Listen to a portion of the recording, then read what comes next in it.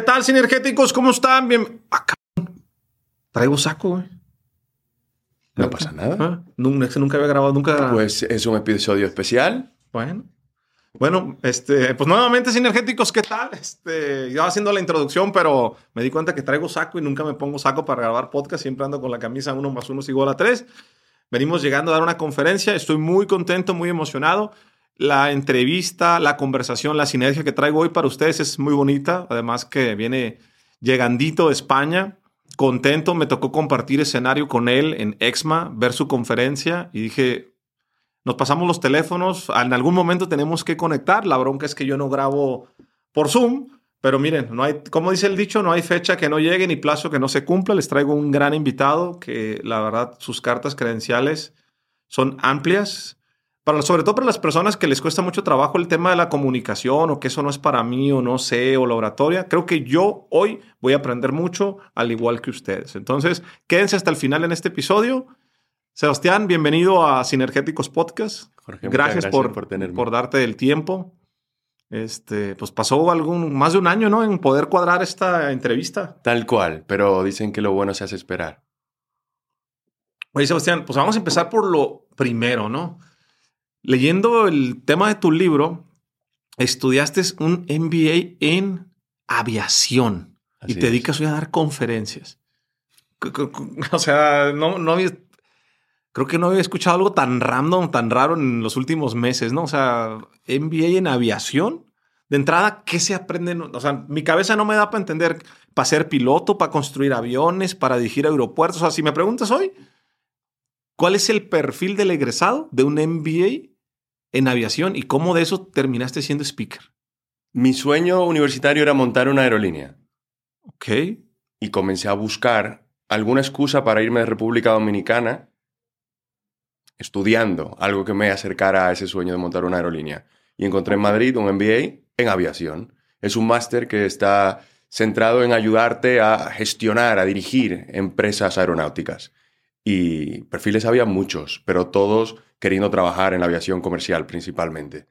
Lo que pasa es que en el proceso, un día di un discurso en una boda y me gustó tanto que eso fue una pequeña semillita que se implantó dentro de mí que me llevó a investigar, a inscribirme en clubes de oratoria, a tomar cursos, a leer, a escribir un blog, luego a hacer videos y una cosa fue llevando a la otra paulatinamente. 2013 di mis primeros cursos en comunicación, 2016 dejé el mundo empresarial y el resto es historia. ¿De qué fue el discurso en la boda? ¿Para quién era? Para mi primo hermano André, un tipo con el que me crié, al que le tengo muchísimo cariño. Éramos 4 en aquella época, mi hermano y yo, él y su hermano, más o menos de la misma edad. Y tenemos muchísimos recuerdos del pasado y es como un hermano para mí.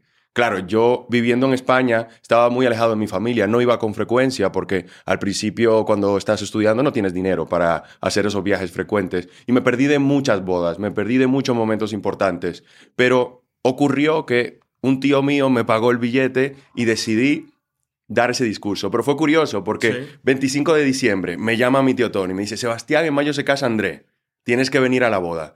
Tío Tony, no tengo dinero, le digo, no te preocupes, yo te pago el billete.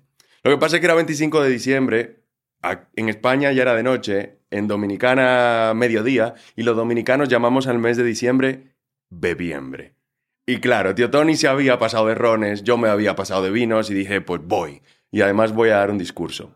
Lo que pasa es que nadie me dijo en ese momento que iba a haber 600 invitados, porque si me lo hubieran dicho, yo no estaría aquí hoy. ¿De qué hablaste en ese discurso? ¿Cómo te preparaste? ¿No tenías conocimiento previo? ¿Lo escribiste en un papel? ¿Lo leíste? ¿Cómo fue? Mira, yo cuando enseño a la gente a hablar en público digo que lo más importante es la preparación. Vale más un introvertido preparado que un extrovertido improvisando. Okay. Siempre. Y en mis manos cayó un libro que se llama El camino fácil y rápido para hablar eficazmente, del gurú de las habilidades sociales y de comunicación Dale Carnegie. Un libro escrito en los años 20-30 del siglo pasado. Y en ese libro aprendí, entre otras cosas, la importancia de prepararse, pero también la importancia de contar historias.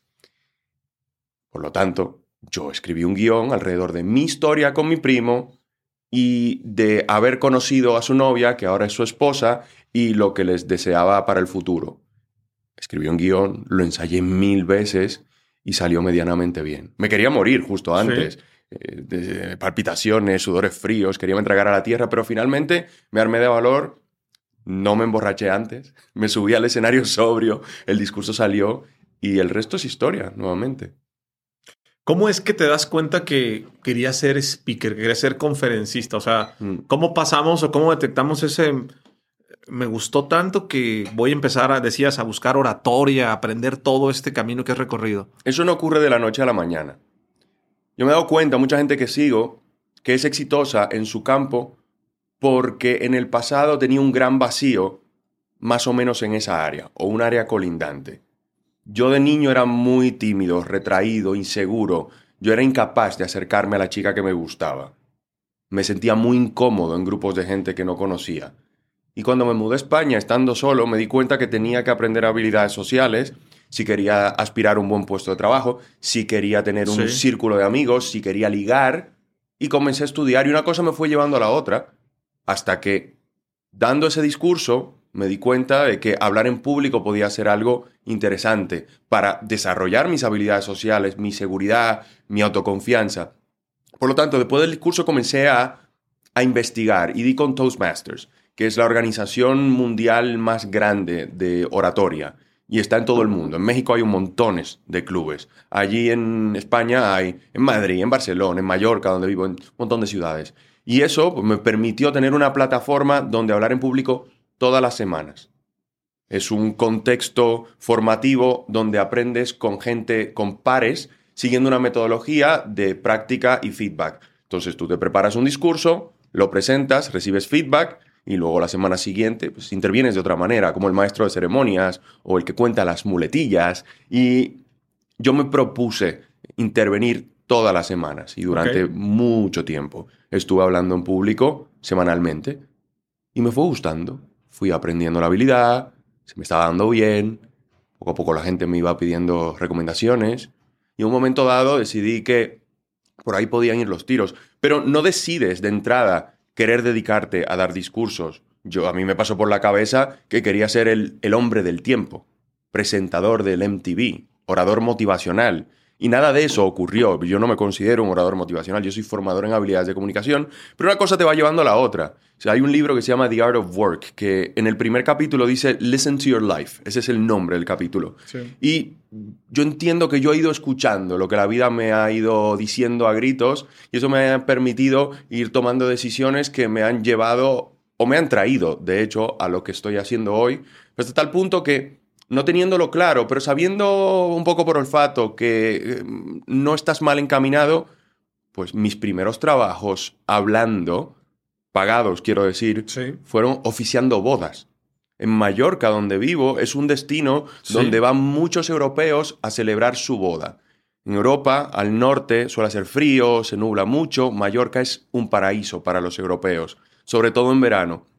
Y la gente firma legalmente su boda en su país, pero luego montan un bodorrio, como decimos en España, en Mallorca. Pero claro, para que suene a boda, tiene que haber una ceremonia. Y el oficiante era yo. Ceremonias simbólicas. En inglés, o en español, o mezcla español con francés. Yo he casado más de 60 parejas. Y eso me ayudó, entre otras cosas, a descubrir mi voz, a ganar autoconfianza, a entender lo importante que es divertirte frente a las personas cuando transmites una idea. Y digamos que eso me fue moldeando hasta lo que he llegado a ser hoy. ¿Por qué hay personas que son buenas para hablar en público y otras personas no? Porque le ponen empeño. Sí que es cierto que hay personas que tienen una personalidad que les facilita las cosas. Yo no creo que haya nadie 100% natural, es decir, que haya nacido con un don. Puede que la ciencia tire al suelo lo que acabo de decir. Posible que menos de un 1% de la población sí que haya nacido con un don. Pero eso no es representativo. El resto de personas a las que se les da bien, yo diría que hay dos vertientes. Los que consideramos naturales, en realidad son personas que de niños no les cortaron las alas, no les castraron las habilidades sociales y por lo tanto veías al típico de 12 años que tenía novia de 17. Sí. ¿Pero por qué? No porque necesariamente haya nacido con un don como tal, sino porque en el proceso de formación como niño a adolescente no le dijeron, tú calla, o eres un bueno para nada, o se les rieron en clase, que es parte de lo que hace que la gente tenga miedo escénico, una especie de trauma de la infancia. Hay gente que tuvo la suerte de no tener esos traumas y por lo tanto construyeron una especie de autoconfianza y autoestima y capacidad de conectar con las personas que les ha ayudado muchísimo. Y por lo tanto, la gente dice, no, esta persona ha nacido con un don especial. Okay. No, se les facilitó un contexto donde en lugar de castrarle, le reforzaron. Ahora bien, no son muchas estas personas. La gran mayoría de personas hemos tenido que lidiar con nuestros fantasmas de la infancia, la adolescencia y principio de la era adulta. Aún así se puede llegar a ser un gran comunicador, pero hay que querer hacerlo y luego dedicarle el tiempo. ¿De dónde viene el miedo a hablar en público? Alguna vez he escuchado por los especialistas en comunicación como tú que es uno de los miedos más grandes que tiene el ser humano, que hay miedo a hablar en público. ¿De dónde viene? Mira, individualmente viene por algún trauma del pasado. Ok. Como mencionaba hace un ratito, imagínate que te llama el profesor a la pizarra para que hagas una fórmula matemática y en lugar de poner 10, que es lo que corresponde, pones 1 y los niños comienzan a reírse. Y el profesor, en lugar de decirles que no se rían de ti, les alienta y eso hace que hagas el ridículo frente a ellos. Esos momentos hacen que tu vida cambie de rumbo porque comienzas a darte cuenta de que igual no debo alzar la voz porque voy a decir una tontería, haré el ridículo. Y ahí es que comienza ese síndrome del impostor, de no soy suficiente, de la gente no me tiene respeto o lo que sea. Le puedo llamar de mil maneras. Ahora bien, se entiende que ese miedo viene de una época más primitiva, donde viviendo, digamos, en comunidades nómadas, o si quieres llevarlo un poquito más atrás, las personas que creen en la evolución, en un contexto no civilizado como el conocemos a día de hoy, había que estar muy alerta de cualquier cosa que viniera de fuera, sobre todo alguien desconocido, que no fuera de nuestra tribu, o algún tipo de bestia o inclemencia. Claro, ¿qué ocurre? Los humanos, como seres sociales, necesitamos de los demás para poder sobrevivir y para poder progresar. Tienes una tribu fuerte, esa tribu te va a impulsar. ¿Qué ocurre? Imagínate un contexto en el cual frente al líder de la tribu levantas la mano y dices algo que ofende y el líder te dice, no más, te vas. O no te mandan al exilio, pero te apartan y de repente ya no tienes las mismas facilidades de protección, de alimento, de dormir tranquilo. Te ponen en la periferia. En la periferia no se duerme tan bien como en el centro. Entonces, de repente comenzamos a hacernos a la idea de que si levanto la voz y meto la pata, eso puede tener un impacto directo negativo sobre mí y mi progreso. No necesariamente me ha pasado a mí, lo está viendo otra persona y dice, uy, Sebastián metió la pata y mira dónde lo mandaron. Yo no debería hablar en público.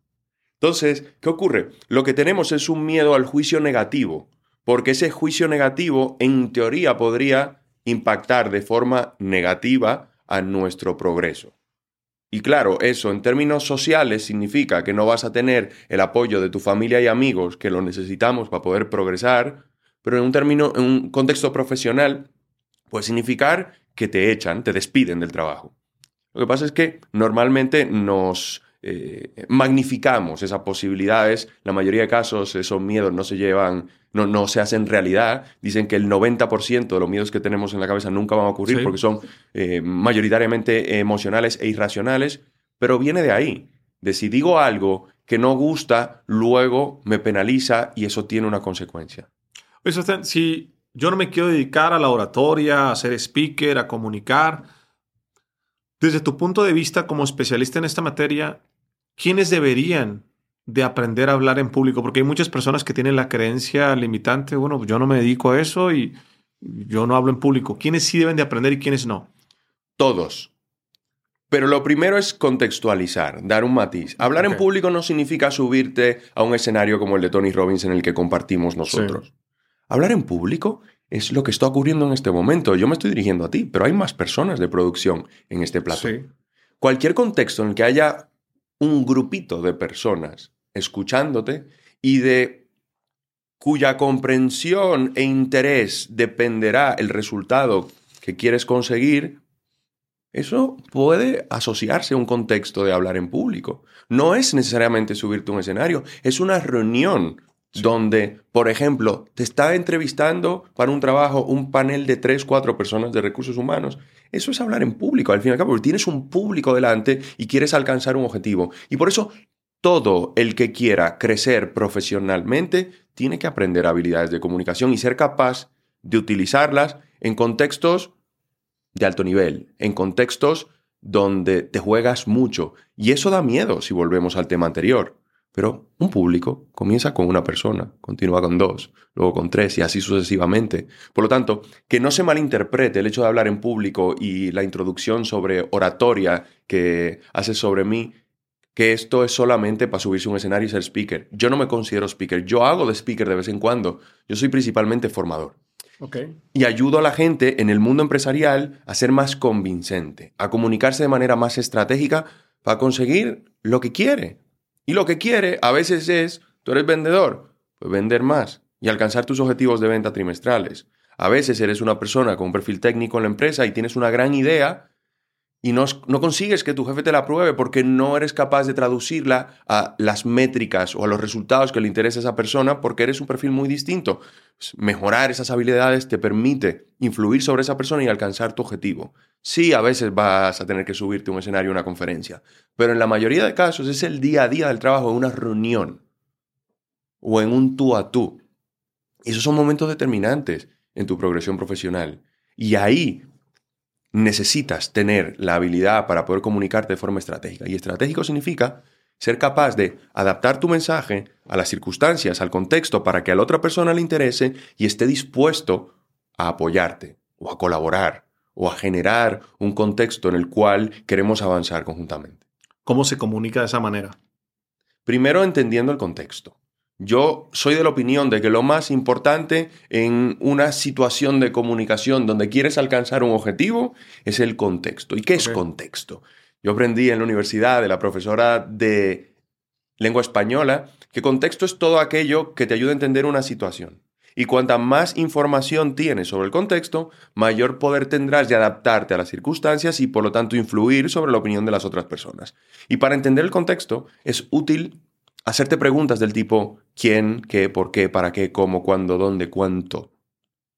Partiendo de esa premisa, cuando estás frente a un quién, a tu jefe, y quieres plantearle un qué, una idea de proyecto, para que esa persona le interese, tiene que haber un por qué, una problemática que esa persona quiere resolver. Imagínate que está bajando la eficiencia del departamento y eso está costando dinero y nos estamos desviando de los objetivos de costos del departamento. Eso es un problema que requiere una solución muy rápida, porque si no, a tu jefe le vendrá de arriba un hachazo.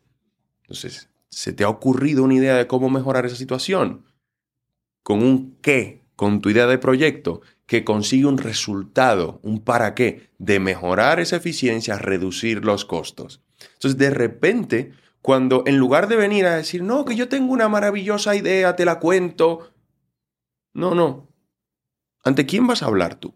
¿Qué necesita escuchar? A mí el ejemplo que me gusta dar en los cursos, que la gente entienda de verdad el valor y el poder del contexto. Imagínate que eres una persona que cuida mucho de su salud y que todos los años se hace un chequeo médico para asegurarse de que todo marcha bien. Sí. Este año te lo has hecho, como es normal, pero este año tiene una particularidad. Te encuentras mejor que nunca. Porque estás haciendo más deporte, porque duermes mejor, porque le has bajado las chelas y todo lo que supone mejorar tu bienestar. Sí. Te llega un SMS con la cita, porque ya han llegado los resultados de la prueba. Llegas hoy a la consulta de tu doctora, abres la puerta y antes ni siquiera de mirarte te dice, Jorge, mañana operamos. ¿Cómo te quedas? ¿Qué pasó? Exacto. No entiendes nada porque no está dentro de tu marco, dentro de tu contexto. No tienes el contexto suficiente como para entender que es necesaria una operación. El problema con el ejemplo hipotético que acabo de dar es que el mensaje está centrado en el qué. en la operación. Y si además sigue diciéndote, Sí. y vamos a utilizar un escalpelo de fibra de carbono que reducirá la incisión en 17%. El cómo. Te comienza a salir humo por las orejas. Un doctor o una doctora ha aprendido la importancia de la empatía. Y la empatía, entre otras cosas, significa, en lugar de mirarte el ombligo, y para el doctor su ombligo es operar con una metodología, primero tiene que centrarse en el ombligo ajeno. ¿Y cuál es el ombligo ajeno? En lugar del qué y el cómo, la operación y la metodología, el por qué y el para qué. La dolencia y la importancia de resolverla. Por lo tanto, un médico, o tu médico en ese caso, te diría, Jorge, por favor, siéntate. No te tengo buenas noticias. Han llegado los resultados de la prueba y hemos identificado que en la mayoría de los parámetros estás muy bien, se nota que te estás cuidando, pero hay uno en concreto que nos preocupa y hemos identificado unos quistes, microquistes en tu garganta que en este momento no los sientes porque son minúsculos, pero sabemos lo que son. Y en 6 meses te habrás quedado sin voz, con un 76% de probabilidades de que sea permanente. Claro, tú tienes un podcast. Esto te cambia la vida para siempre. Sí. Eso es un problema. Y comienzas a entender por qué no lo sientes, porque te han explicado el contexto en el que estás. Sí. Pero luego sigue, si lo cortamos de raíz ahora mismo, en 3 semanas estás de vuelta en el estudio. Y yo te aseguro que por eso no te tendrás que preocupar nunca más, porque en la fase en la que estás tenemos una metodología que es 100% efectiva. Pero para eso hay que operar mañana. Y además vamos a utilizar una metodología muy moderna, llevamos 1 año utilizándola, insisto, con un 100% de efectividad en la fase en la que estás. Hay muchos tecnicismos detrás. Si tienes alguna duda, por favor, pregúntame. ¿Por qué? ¿Para qué? ¿Qué y cómo? Ahí entiendes. Ahí te interesa. Ahí entra dentro de tu mundo y de repente me estás hablando o te estoy hablando a ti de un punto de dolor que quieres sanar. Pero al mismo tiempo te estoy ayudando a ver las ventajas de resolverlo con mi idea, con mi proyecto, con mi operación. Y de repente el producto que yo te estoy planteando o el proyecto que le estoy vendiendo a mi jefe comienza a tener interés. ¿Pero por qué? Porque primero se centró en lo que le dolía a la otra persona y en una visión futura en la cual ese problema ya no existe, todo lo contrario, un resultado que me apetece conseguir. Ahora comienzo a escucharte con mayor atención y me comienzas o me puedes comenzar a contar tu proyecto, en qué consiste y cómo lo vas a llevar a la práctica. Cuando me centro primero en ti, se abre la posibilidad de que me escuches atentamente y con interés y luego podrás asimilar con mayor facilidad el proyecto que vengo a plantearte. Si comienzo con el proyecto, igual que con la operación, no solamente no te va a interesar, es que probablemente ni siquiera lo vayas a entender. Porque muy probablemente estaré utilizando una terminología muy técnica, muy específica de mi área, pero cuando tú eres mi jefe, que estás a un nivel más estratégico, no entiendes eso, porque para eso me has contratado a mí. Entiendes a nivel global. Y por eso es importante comunicarse eficazmente, entendiendo que lo más importante es el contexto. Hay un montón de cosas más, pero el contexto es lo primero. ¿Cuáles son los errores más comunes que comete la gente a la hora de hablar en público? No dedicarle el tiempo suficiente. Te comentaba hace un rato que yo vine a México para dar una charla para una empresa muy grande. Y en esa charla formativa de 2 horas, yo no hablo de nada nuevo. Lo adapto a las circunstancias del público, con ejemplos muy concretos, pero no hablo de nada que haya creado específico para ellos. Hablo de algo, de lo que hablo todos los meses, varias veces. Aún así, yo a la preparación de esa charla le habré dedicado 50 horas. ¿Por qué si ya te la sabes? Porque me estoy jugando mucho, porque el contexto ha cambiado, porque son 500 personas, perfil frente al cual nunca he hablado, porque ese perfil de público nunca lo he tenido enfrente. Tengo que entenderlo muy bien, entrar a su página web, ver videos de esa empresa, entender el perfil, la idiosincrasia de estas personas, asegurarme que los ejemplos que voy a utilizar son los adecuados, incrustar todo ahí dentro y aún así ensayar muchas veces. ¿Por qué? Porque, entre otras cosas, yo aprendí de una señora que se dedica al mundo de la comunicación que eres tan bueno como tu último discurso. Y yo aquí me lo estoy jugando todo. ¿Por qué? Porque México es un país en el que me interesa incursionar, sé que hay un montón de oportunidades y esta empresa es un empresón. Claro, si yo lo hago muy bien aquí, esa gente no solamente me volverá a contratar, sino que luego me podrán recomendar a otras personas. Aparte que yo aquí les estoy vendiendo no solamente un discurso, sino una experiencia. En 2 horas, frente a 500 personas, tengo que ser capaz de transmitir una serie de ideas, ponerles a trabajar, subir a gente al escenario y no perder su atención, manteniéndome dentro del espacio de tiempo que me han dado. Y eso requiere una producción muy milimetrada, con una escaleta casi al minuto, con música, con efectos de sonido y un montón de cosas más que hacen que no sea solamente el mensaje, porque yo me puedo subir al escenario a hablar del mensaje sin adaptarlo a esas personas, sin tener que prepararme absolutamente nada, porque insisto, hablo de esto constantemente, pero cada contexto es distinto. Y para conseguir que la gente realmente se quede enamorada con lo que haces frente a ellos, tiene que sentir que es para ellos. O sea, la gente que cuando habla se traba al hablar. ¿Cómo dejar de trabarte al hablar? Ensayando. Repitiendo en voz alta. Hay muchas cosas que pueden interferir en esto o que intervenir en esto. Hay personas, perdón, hay personas que son tartamudas y eso es una condición, puede ser psicológica, puede ser médica. Yo ahí no entro. Pero las personas que no tienen una condición de salud, sea mental o física, a veces se traban porque da miedo. Y cuando da miedo, de repente necesitas herramientas para no tener ese miedo. Parte de lo que ayuda es ensayar en voz alta. Porque cuando repites muchas veces, las ideas comienzan a salir con mayor fluidez. Es como el asfalto. Cuando una autopista está en proceso de construcción, antes de poner el asfalto, te puedes subir en tu 4x4 y transitar esa pseudo carretera y puedes llegar a destino, pero de manera un poco accidentada. En cambio, cuando pones el asfalto, eres el primer vehículo en transitar, todo fluye. Sí. El ensayo es como el asfalto. Antes de eso, te vas a tropezar. Vas a utilizar coletillas como, bueno, pues, igual dices lo que no corresponde y, ay, perdón, déjame volver. Entonces, todo esto interfiere en la fluidez del mensaje y en cuanto las otras personas te ven como autoridad en tu temática. Y recuerda que tenemos miedo al juicio negativo. Claro, en el momento en que nos comenzamos a tropezar porque no nos hemos preparado lo suficiente, comienzan esas miradas de o mirar el reloj. Porque en el escenario el miedo es escénico. En el público el miedo es a perder el tiempo. Y cuando la gente comienza a verte que estás dudando, o que te tropiezas, o que te desdices, o que usas muletillas constantemente, porque una muletilla es natural, es humana, pero decirla constantemente ya es un tic nervioso y se va la atención de la gente allí.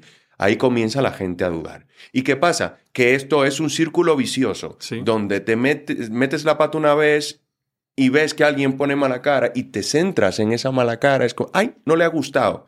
Y te metes en esa vorágine de la cual es muy complicado salir. Por lo tanto, y en contestación a tu pregunta, volvemos a lo de antes. Necesitamos prepararnos muy bien y parte de la preparación es decirlo en voz alta. Tú hablas mucho en público y cada quien tiene su propia metodología, pero tú hablas en público de tu expertise, de cosas de las que hablas constantemente en el podcast, con tu equipo, en interacciones con clientes y por lo tanto eso en cierta medida también es ensayo. Repetir lo que dices constantemente sobre un escenario, en cierta medida es un ensayo. Lo que pasa es que cuando quieres adaptarlo a un contexto completamente diferente al del habitual, tienes que haberlo dicho varias veces para asegurarte de que cuando estás frente a los leones, porque 500, 1000 o 5000 personas se interpretan desde el escenario como leones, tienes que llegar con las herramientas para que todo fluya y salga con seguridad. Mencionaste la palabra muletillas. Conozco mucha gente que dice muletillas. Yo digo muletillas. La pregunta aquí es, ¿cómo quitarte esas muletillas para hablar en pláticas normales? ¿Te refieres pláticas normales en el tú a tú? Sí. ¿Tú tienes muletillas hoy todavía? Sí. Lo que pasa es que cuando pasé por ese proceso de estar en el club de oratoria, parte de lo que se medía era el número de muletillas utilizadas. Entonces yo me metí en una especie de matrix en el cual comencé a darme cuenta cada vez que las utilizaba y yo me doy cuenta cuando las uso. Lo que pasa es que gracias a eso uso muchas menos que la gran cantidad o mayoría de personas. Ojo, que normalmente conversaciones serias son sobre cosas que yo conozco y de las que hablo habitualmente. Por lo tanto, ahí hay parte del ensayo.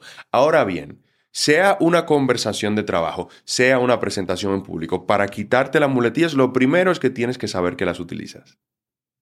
Y para darte cuenta de ello, necesitas grabarte o escucharte de alguna manera. Pero para poder escucharte, necesitas una grabación, ya sea de audio, ya sea de video, porque no te das cuenta en vivo. No eres capaz de abstraerte de esa situación y observarte desde fuera mientras estás teniendo una conversación en la que conectas con la otra persona. Eso es imposible. Para eso grabarse es muy útil. Y la gente no le gusta verse, es muy doloroso. A mí no me gusta verme, pero entiendo el valor que tiene. ¿Por qué? Porque comienzas a ver cosas que no eras capaz de identificar. Ves lo positivo, y eso hay que celebrarlo, Sí. y lo refuerzas, pero también ves cosas que no te gustan tanto y comienzas ahí a retocar. Entonces, para quitarte coletillas, lo primero es identificar que las usas, grabándote. Lo segundo es ensayar, ensayar, ensayar, ensayar. Y lo tercero es, con todo lo anterior, vas a comenzar a identificarla y si cuando viene una, la sustituyes por una pausa. ¿Qué es una muletilla para la gente que no le queda tan claro? No, yo no tengo muletillas. Muletilla, coletilla, crutch word, básicamente es un sonido que no tiene ningún propósito más que rellenar un vacío de silencio. Pues estos son muletillas. Nos incomoda como emisores del mensaje estar en silencio. Porque cuando estamos en silencio creemos que la gente interpreta que igual se nos ha ido el hilo, nos hemos quedado en blanco o no tenemos la suficiente profundidad en la temática. Pero también en un contexto social, parte de lo que intentamos evitar es que nos roben el turno. Claro, cuando un silencio es largo, un par de segundos, puede que la otra persona interprete que ya te has callado y le toca hablar. Entonces, son dos razones por las cuales utilizamos habitualmente las coletillas. Muchas veces son modismos. En España hay una coletilla que es una palabra y la palabra es poquito. Pero no cuando te dicen ponme un poquito de azúcar en el café. No, háblame un poquito sobre... O no, peor. Vengo a hablarte un poquito sobre habilidades de comunicación. Y tú dirás, ¿cómo que un poquito? Si yo te he puesto una hora completa en mi agenda y una hora mía vale mucho. Tú me lo vas a contar todo, cabrón. Entonces, el poquito normalmente se utiliza en España para quitarle agresividad a la comunicación. Existen esos tres grandes estilos de comunicación, el agresivo, el pasivo y el asertivo. Para no sonar demasiado agresivo, a veces nos pasamos y nos vamos al pasivo y utilizamos, o allí en España utilizan un poquito, pero un poquito sin ningún significado con propósito. Y cualquier cosa que digas sin un propósito real, lo que estás es rellenando un hueco. Y no pasa nada utilizarla de vez en cuando. El problema es cuando se convierte en un patrón y va saliendo con frecuencia. Es como el típico que en una reunión de trabajo comienza a hacerle así al pie, te comienza a poner nervioso. Es una coletilla frecuentemente, o muletilla, crutch word, como le quieras llamar, la acaba notando la gente. Y la atención se va ahí y pierdes credibilidad. ¿Dónde queda la parte de la comunicación? El lenguaje corporal. Mira, parte de lo que ayuda a influir sobre la opinión de los demás es la conexión emocional. Yo podría estar hablando así durante toda la reunión y contar todo lo que vengo a contar y transmitir un mensaje que racionalmente es el adecuado y sobre papel puede ser absolutamente maravilloso y triunfar con este. Lo que ocurre es que los humanos somos seres emocionales, racionales también, pero también somos emocionales y nos movemos por las emociones. Hay un estudio de Harvard que demostró que cuando los humanos que tienen atrofiada la parte del cerebro responsable de las emociones son incapaces de tomar decisiones importantes. Necesitamos las emociones para decidir. Necesitamos el miedo para cambiar patrones y maneras de comportarnos. Necesitamos el deseo o el entusiasmo para decidir abordar un proyecto nuevo. Y por lo tanto, necesitamos contagiar a los demás de nuestras emociones para conseguir influir sobre su opinión y que nuestra temática sea de mayor interés que cualquier otra cosa, porque hay mucha competencia, hay mucho ruido en el entorno. ¿Qué ocurre? Las emociones se contagian a través del lenguaje no verbal. Y el lenguaje no verbal, por un lado, es la gestualidad, por otro lado, es el uso de la voz. Un gesto abierto te hace sentirte en buenas manos, te hace sentirte cómodo. Un gesto más bien cerrado hace que me veas un poco distante, comienzas a dudar. Claro, esto tiene un impacto sobre lo que tú interpretas de lo que yo estoy diciendo. Y eso comienza desde la primera impresión, pero luego continúa durante toda la interacción y al final la última impresión pues deja una impronta a futuro.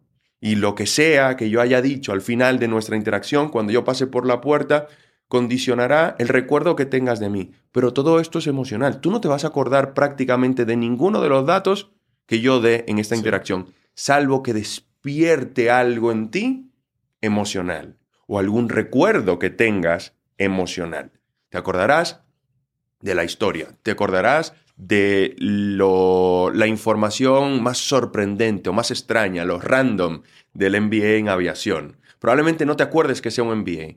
Ni siquiera que sea aviación, pero algo random, estudió algo técnico y acabó dedicándose a la comunicación. ¿Por qué? Porque son cosas que al sorprendernos generan una emoción determinada. Pero las emociones, pues hay un montón de emociones, primarias, secundarias, pero en el fondo los humanos, cuando estamos contentos y somos congruentes con lo que decimos, sonreímos y subimos el volumen y hablamos más rápido. Cuando estamos enfadados, mantenemos el volumen alto, pero vamos más despacio. Y se nota aquí también.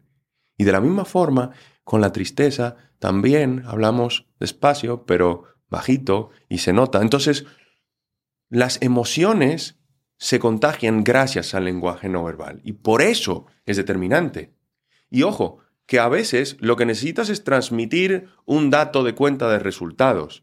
Pero cuando quieres mover a la gente a que haga algo o a que decida que es tu proyecto y no el otro en el cual tengo que invertir cuando el presupuesto disponible es limitado, siempre y cuando en la racional del asunto y en la credibilidad que te ganes estés al mismo nivel con la otra persona, será quien entusiasme más al otro quien se lleve esa parte del presupuesto. Y eso es emocional.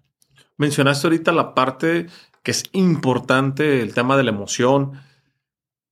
¿Cómo se hace un correcto contacto visual cuando hablas con las personas? Si la parte corporal es importante, ¿cómo lo haces tú?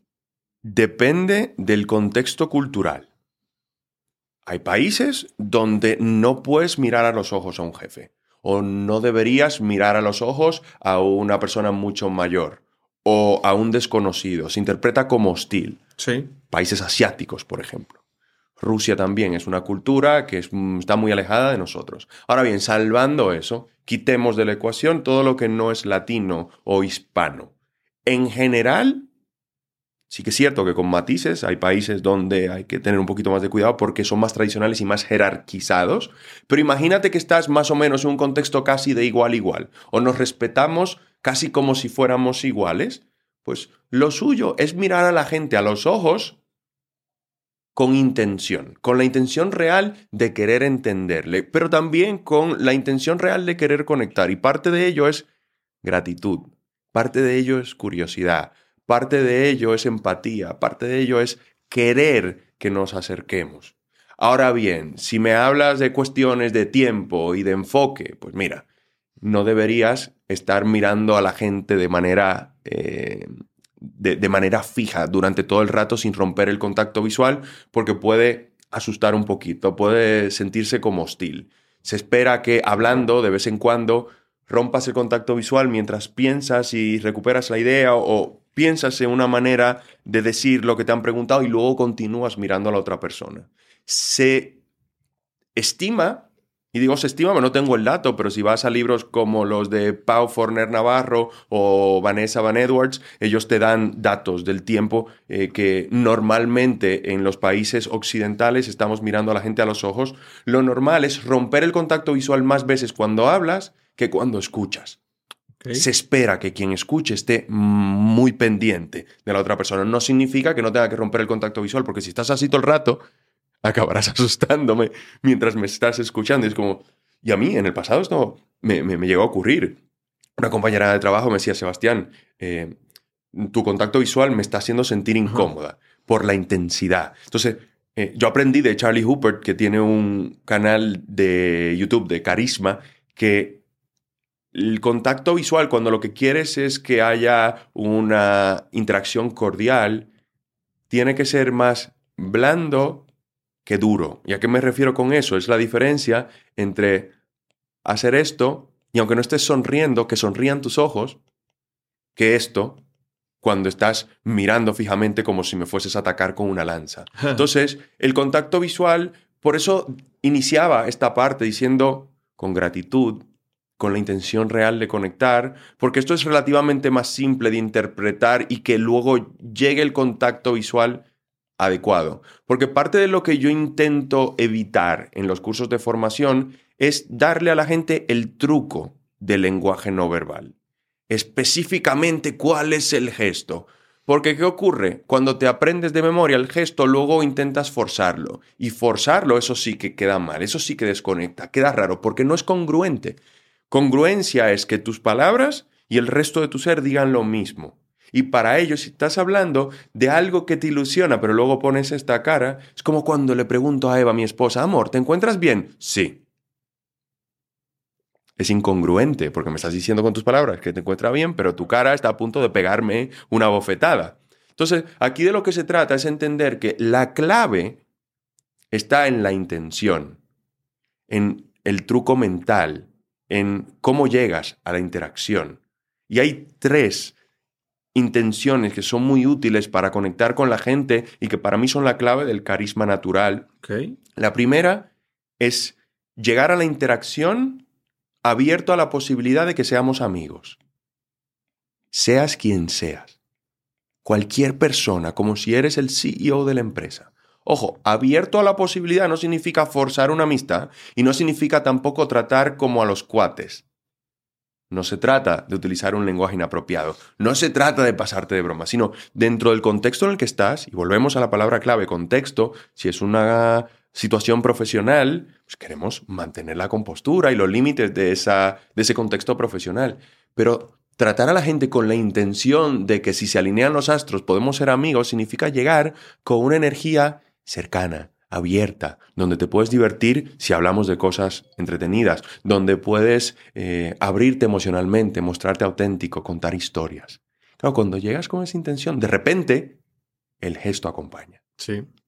Otra, curiosidad. Cuando entras a la interacción con curiosidad, de repente prestas más atención. Porque si llegas con la curiosidad, llegas con la intención de descubrir en la otra persona gestos, cualidades, características, logros que te llamen la atención. Aunque no nos conozcamos, siempre podemos encontrar algo que nos vincule. Y de todo el mundo se aprende, todo el mundo nos puede sorprender si queremos. Sí. Y eso requiere que entremos con curiosidad. Claro, si entras con curiosidad vas a prestar atención, vas a hacer preguntas, sobre todo preguntas que te ayuden a descubrir al individuo como persona.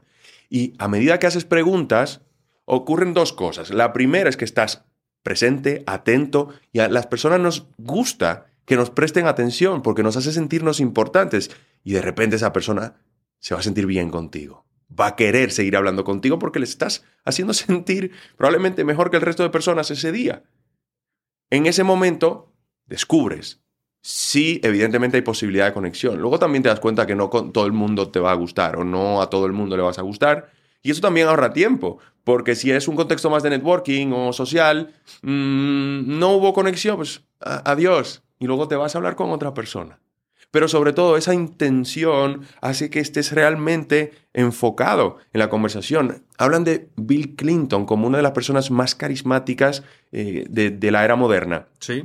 Y cuando la gente habla del carisma de Bill Clinton, habitualmente lo primero que dicen es que cuando conversé con él me hizo sentir que yo era la única persona en la sala.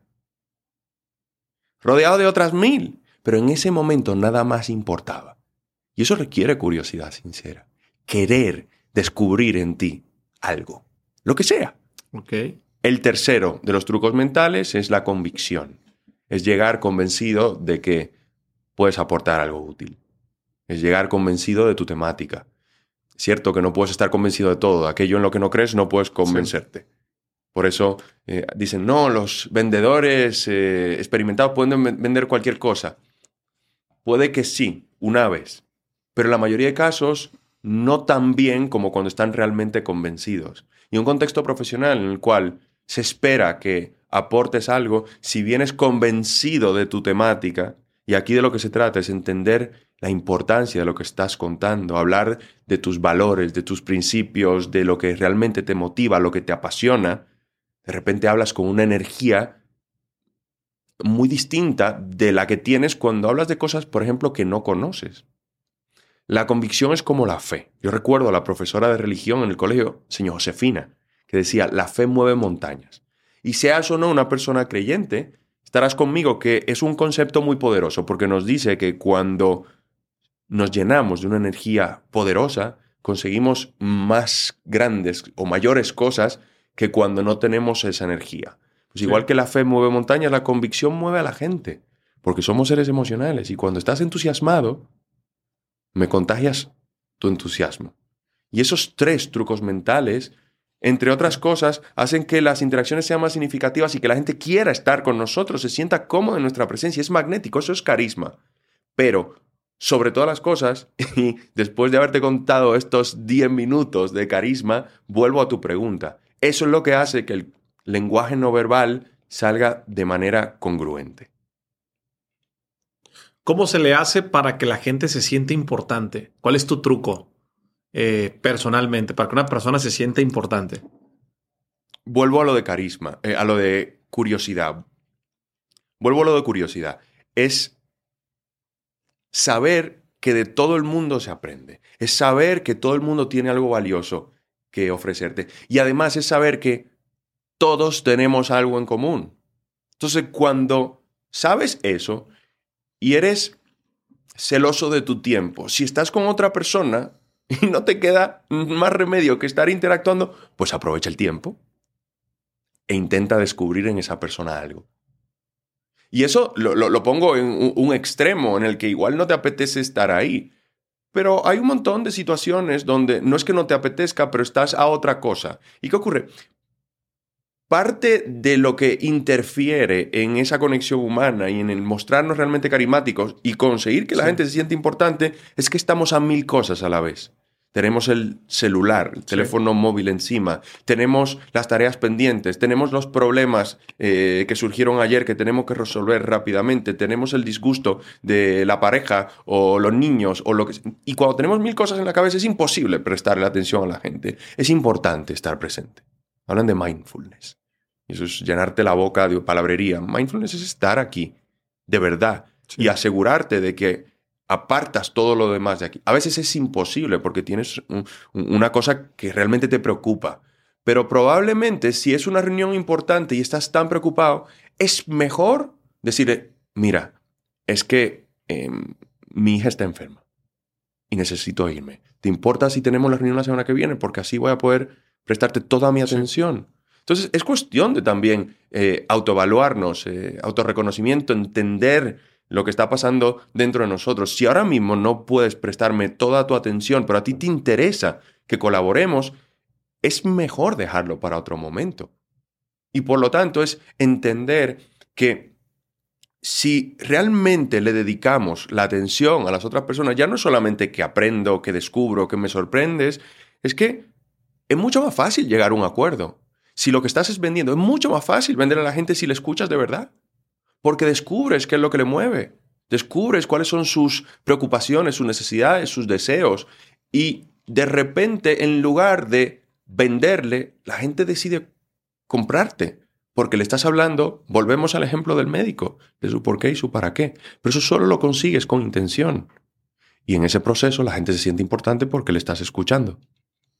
Mencionas algo bien poderoso, que le escuchas de verdad. O sea, que realmente te importa. En la habilidad de comunicación que tú tienes, que eres un máster en este tema, tú sabes cuando alguien te está mintiendo. O sea, hay trucos para saber cuando alguien está manifestando el lenguaje corporal o hablando que te está mintiendo. Sí los hay. Yo no los identifico salvo que sea algo flagrante. Ok. Yo, entre otras cosas, no lo identifico porque me considero un poquito... ¿Cómo es la palabra en español? Gullible. ¿Confiado? Más que confiado... Sí, vamos a llamarle así. Yo confío en la gente hasta que se demuestre lo contrario y me entusiasmo muy fácilmente. ¿Qué ocurre? Parte de lo que hacen los timadores... Vamos un paso más atrás. La persuasión depende de que tu planteamiento tenga sentido, es decir, lógica persuasiva. Es decir, lo entiendo y me interesa. 2, que creo en ti y en tus capacidades, es decir, credibilidad. Y 3, que me entusiasmas con tu emoción, que conectamos emocionalmente. Cuando eres capaz de tener un argumento sólido, mostrar tu credibilidad y entusiasmar a la gente, es mucho más fácil que la convenzas. Siempre hay agentes externos que no puedes controlar. Pero aquellos que controlas, si eres capaz de sustentar tu mensaje y la situación en la que estamos sobre estos 3 pilares, es mucho más fácil que convenzas a la gente. Ahora, ¿qué ocurre? La gente timadora, la gente que engaña, entiende esto y suelen ser planteamientos estrafalarios, difíciles de creer. Por lo tanto, carecen de una gran lógica y tienes ahí la vocecita interior que, no sé, pero luego tienen la manera de mostrarte algo de credibilidad y te muestran un PowerPoint deck con logos de empresas y te muestran una especie de contrato. Te estoy hablando de un ejemplo de un tipo que me engañó a mí y engañó a un amigo mío y le debe mucho dinero. Pero tienen la capacidad de enamorarte con la idea. Entonces, si un planteamiento persuasivo sostenible y ético. Hay una especie de equilibrio entre los 3, pero hay una sumatoria. Imagínate, vamos a ponerle valores numéricos. Y el máximo es 3 en cada uno. 3 más 3 más 3 igual a 9. Con eso consigues un argumento que en teoría es persuasivo. Sí. Un timador profesional le pone un 9 solo a la emoción. La lógica igual está en un 0,5. La credibilidad medio te la disfraza engañándote con logos, contratos, igual un mensaje de audio de alguien y te dice que es un nombre cuando en realidad no, y de repente esa credibilidad la ves un 2, casi un 3. Claro, de repente aquí tienes un 0,5, un 2,5 más un 9, es un 12, versus el otro 9, y es como, ¡oh! Pero te engaño una sola vez. Entonces, aquí de lo que se trata es que para convencer a la gente necesitas de los 3... Necesitas entender que los 3 son importantes, pero muchas veces tienes un planteamiento muy sólido, eres alguien muy creíble, pero hablas de manera robotizada o no te entusiasmas. Y eso me produce algo extraño. Y por eso, volviendo a lo de las emociones, es importante esto de combinar estos 3 elementos. No sé por qué te estoy contando esta parte. Perdí el hilo de la pregunta. Me gusta porque es algo que genuinamente a mí me interesa ahorita que estás hablando del tema de ser genuino. Yo quería saber esa parte porque yo soy igual que tú, soy muy confiado y a mí me han engañado muchas veces. Ahí está. Entonces yo decía, habrá un tema, pero no, pues el juego es que si un estafador, un timador, el juego es que no sepas que es estafador, ¿no? Hasta que se descubre. Pero he conocido muchas personas en diferentes círculos, networking, mastermind, que tú los veías y que yo se las compré totalmente y que a la vuelta de un año dices, ¡ta madre! Era un estafador, ¿no? Yo te quería preguntar genuinamente si había una forma como de detectar en tema de comunicación. Mira, yo diría, y no porque sea capaz de identificarlo en el momento, porque insisto, a mí me cuesta identificarlo en el momento, salvo que sea una cosa estrafalaria. Pero viéndolo desde fuera se me hace más sencillo porque no estoy involucrado emocionalmente. Y aquí la clave es esa. Un nivel de emoción excesivamente alto y un nivel racional excesivamente bajo. Okay. Cuando dices demasiado bueno para ser verdad, pero me apetece muchísimo ese resultado que me está prometiendo y me dice que tal persona trabajó con él y veo aquí el testimonio en su web. Y luego me muestra un pantallazo de un mensaje de WhatsApp donde su cliente le dice, gracias a lo que me has enseñado he facturado $10,000. Esos son elementos que ayudan a ganar credibilidad, es la prueba social. Sí. Pero diría que es una especie de descompensación en los 3 pilares, pero que consiga una sumatoria suficiente como para que sea persuasivo el mensaje. Volviendo, si hay equilibrio, es racional, hay credibilidad y conecta emocionalmente, consigues un mensaje persuasivo desde la ética.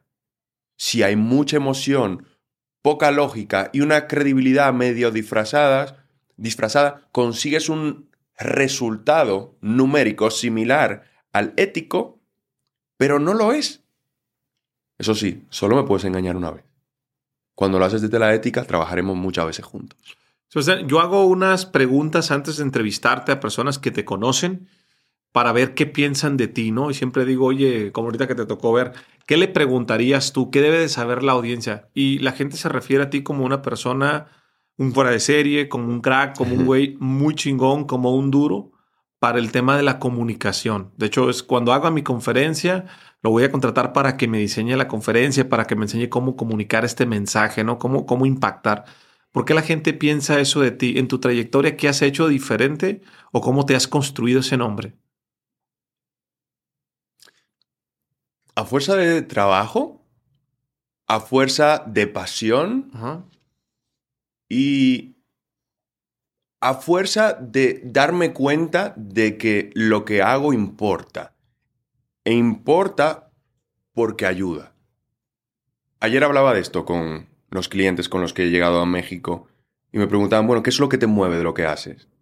Y yo decía, lo que me mueve ahora no es lo mismo que al principio. Al principio yo lo que quería era atención, porque tenía un vacío que necesitaba llenar, una herida que necesitaba sanar. Yo quería atención, pero yo he sanado esa herida, casi al completo. Me gusta mucho la atención, pero ya no es el aliciente principal. Yo me he dado cuenta de que cuando la gente llega por las razones adecuadas a las formaciones que facilito yo, les cambia la vida, personal o profesionalmente. Gente que es incapaz de transmitir un mensaje y que su jefe se lo compre y a los 2 días de una formación conmigo consigue $1 millón en presupuesto para un proyecto interno. Pero también gente que era incapaz de hablar frente a un grupito de personas se ha dado cuenta de que lo consigue. O un chico que como coach era incapaz de conseguir visibilidad hablando en público, en cámara, y estaba teniendo dificultades para que el negocio saliese adelante. No podía mantener a su familia con los ingresos tal cual. De repente comenzó a cerrar un 90% de las ventas con leads cualificados, gente interesada. Antes cerraba 1 de cada 5. Sí. Y aquí de lo que se trata es que cuando ves que lo que haces mejora la vida de la gente, eso te aterriza, te da un baño de realidad y de humildad, pero sobre todas las cosas de gratitud. Yo agradezco mucho estar haciendo lo que hago porque con independencia de que lo disfrute, sé que ayuda. Y eso hace que me levante cada mañana con ganas, aunque suene a cliché. A mí esto me encanta hacerlo, pero me he dado cuenta que sobre todo por el impacto que consigue la gente. Y a mí me gusta. Y todo lo que te decía de la intención, sí. A mí me gusta tratar a la gente como amigos. A mí me gusta divertirme sobre el escenario, pero al mismo tiempo soy un tipo metódico. Soy un tipo muy responsable con lo que hago, porque como te decía hace un rato, eres tan bueno como tu último discurso. Y esto yo lo tengo muy claro. Y yo llego a cada encuentro, ya sea formativo, ya sea charla, a dar el 101% de mí. Entonces es una mezcla de querer exceder las expectativas de quien me contrata y asegurarme de que antes de eso tengo la información suficiente y la complicidad con la otra persona, mi cliente, como para poder preparar algo que exceda esas expectativas. Pero siempre desde el deseo de construir algo que ayude a otras personas, a mis clientes, a los alumnos, pero también que ayude al entorno, que ayude a mi familia a tener una buena vida y que me ayude a mí mismo a seguir dedicándome a algo que realmente me gusta. ¿Qué es lo que realmente te gusta, quitando el tema de la comunicación, quitando el tema de la oratoria? Más bien, me regreso. ¿Quién es Sebastián? ¿Cómo te defines como persona? Un entusiasta. Un entusiasta de la vida, un entusiasta de pasármelo bien con las personas, un entusiasta de aprender pero no solamente de un libro o de un curso, sino aprender de la gente. ¿Quiénes son tus mentores? ¿Qué lees actualmente? Mira, ahora estoy leyendo un libro de Vanessa Van Edwards, que es una de las expertas en habilidades sociales desde una perspectiva científica. Se llama Cues y que va sobre esos pequeños gestos involuntarios que transmitimos y que cuando no son positivos desconectan, cuando son positivos nos muestran como carismáticos. Y al mismo tiempo estoy leyendo el libro de un chico que se llama Ezequiel, que estudió en la misma universidad que yo, que nació en una familia muy, muy pobre y que llegó a la NASA.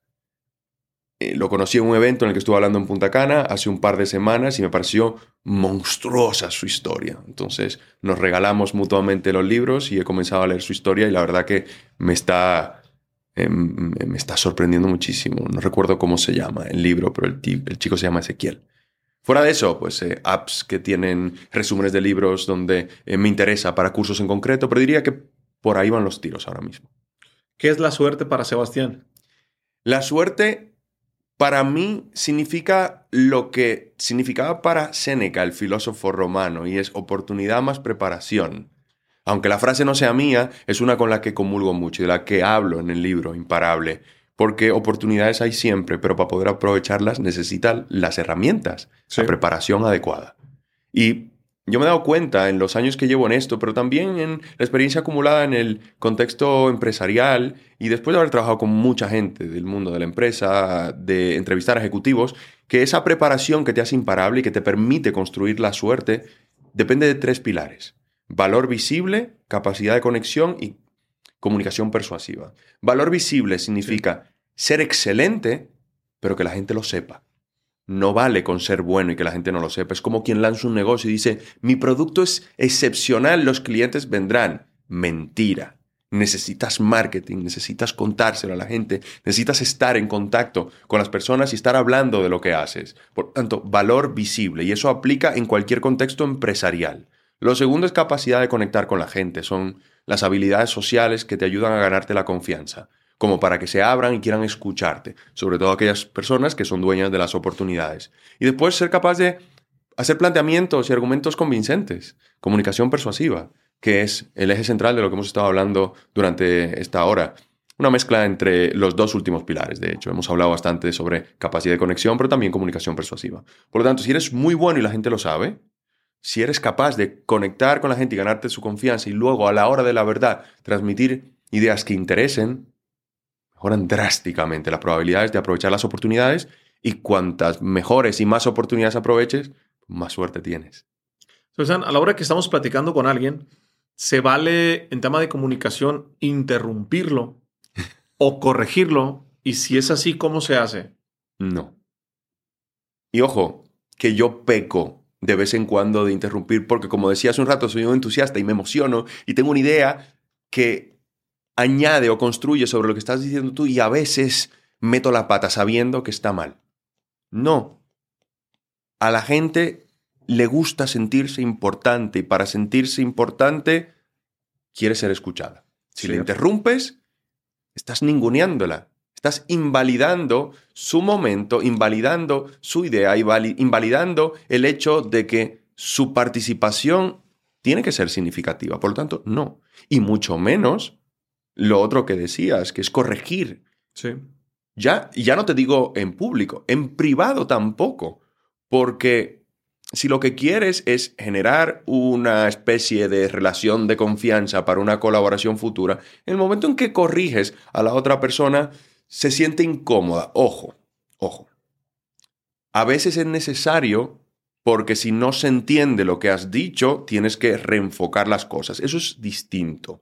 Una cosa es que yo te haya dicho que para ser carismático tienes que tener curiosidad y tú ya hayas interpretado que tienes que hacer como que escuchas aunque no estés escuchando. En ese momento sí. Te voy a decir, no, disculpa, a lo que me refería es lo siguiente. En ese momento sí que hay que corregir, pero por cuestiones de que no se malinterprete el mensaje. Otra cosa muy distinta es que tú vengas a hablarme de, no lo sé, marca personal o cualquier otra cosa que sea tu expertise y que yo, desde mi humilde opinión, tenga mis propias ideas y yo te diga, no, Jorge, no es así.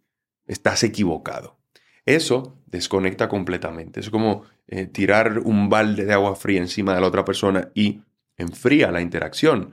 Y si la otra persona se ha sentido ofendida, no va a querer volver a hablar contigo. Por lo tanto, no interrumpimos y no corregimos de manera que hiera. Si es por cuestión de que haya habido una mala interpretación, sí, pero eso es un contexto muy específico. Es bien sabido que es bueno hablarle a las personas por su nombre. Sí. Si a la gente le gusta que le digan su nombre. ¿Tienes algún truco? A mí me contabas que ahora he conocido tantas personas por el podcast que, hoy, ¿cómo se llama? Estás en esa situación de, ¿cómo se llama? ¿Cómo se llama? ¿Algún truco que tengas para memorizarte muchos nombres? Sí. Recuerdo una reunión con una clienta hace mucho, en mi último trabajo corporativo, vino a visitarme y en 3 ocasiones me llamó Santiago. Sí. Y en las 3 ocasiones le dije, perdona, es que mi nombre es Sebastián. Y te volvió a decir. Santiago 3 veces. Nunca lo olvidaré. Me sentó muy mal. Y yo ya a esas alturas sabía lo negativo que es llamarle a la gente por el nombre equivocado. Pero eso me marcó para siempre. Y sí, hay truco. Donde el más importante es la intención. La intención de querer memorizar el nombre. ¿Qué pasa? Estamos en piloto automático constantemente. Llegas, pero tienes 1000 cosas en la cabeza. Llegas a un evento y quieres ver a una persona en concreto, te presentan a otro, pero estás pensando que quieres saludar. No te aprendiste el nombre. Claro, si no tienes la intención. Y eso hay que recordarlo siempre, hay que practicarlo. Porque yo me sé la teoría y la sé aplicar muy bien. Pero si no llego a la interacción, no me sale. Sí. Si no llego a la interacción con esa intención. Por lo tanto, lo primero y más importante y lo único que realmente funciona siempre es tener la intención. Porque después de eso, pues puedes usar múltiples tácticas que puedes combinar o que puedes usar de diferentes maneras en función del contexto en el que estés. Yo, sobre todo, en un contexto de formación donde tengo a 20 personas enfrente, en media hora me sé todos los nombres. ¿Pero por qué? 1, porque sé lo importante que es para la gente que le llamen por su nombre y por lo tanto, en un contexto de formación donde estoy trabajando y quiero que la gente se quede encantada, sé que tengo que llegar con la intención. 2, cuando la gente llega, yo voy y me le presento. Hola, mi nombre es Sebastián, ¿cómo te llamas? Tú te presentas, Jorge.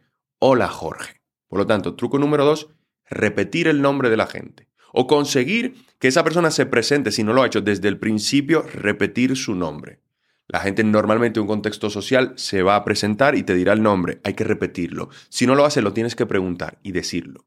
Luego, ¿cómo? Hola, mi nombre es Sebastián. ¿Cómo te llamas?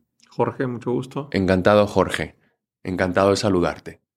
Oye, Jorge, ¿qué te trajo aquí?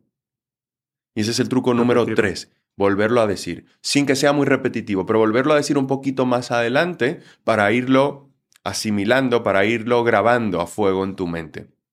Truco 4. Pensar en alguien que conoces que se llama Jorge. Una asociación. ¿Por qué?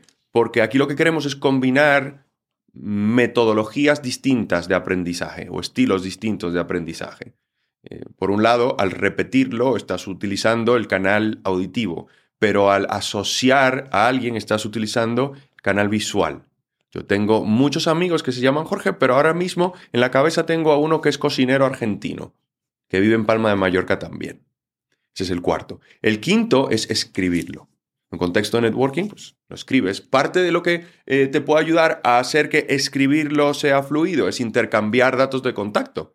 Y en ese momento le estás escribiendo. Y algo que hacen los networkers son muy buenos es en la ficha de contacto, en la sección de notas, ponen de qué he conocido esta persona, en qué evento y qué estábamos hablando para que luego cuando reciba la llamada o el WhatsApp sea fácil de identificar a la persona. En mi caso, en formaciones con esas 20 personas, yo lo que hago es organizar los asientos de una manera determinada y decirle a la gente que una vez elija su asiento que no lo cambie, al menos durante la primera hora, y yo lo dibujo en una hoja y cada asiento dentro de la U, pues pongo Jorge aquí, Pepe aquí, Juanita, Lupita, etcétera, etcétera. Entonces, el tenerlo por escrito hace que si no me acuerdo de uno de los nombres que dije al principio, lo veo aquí.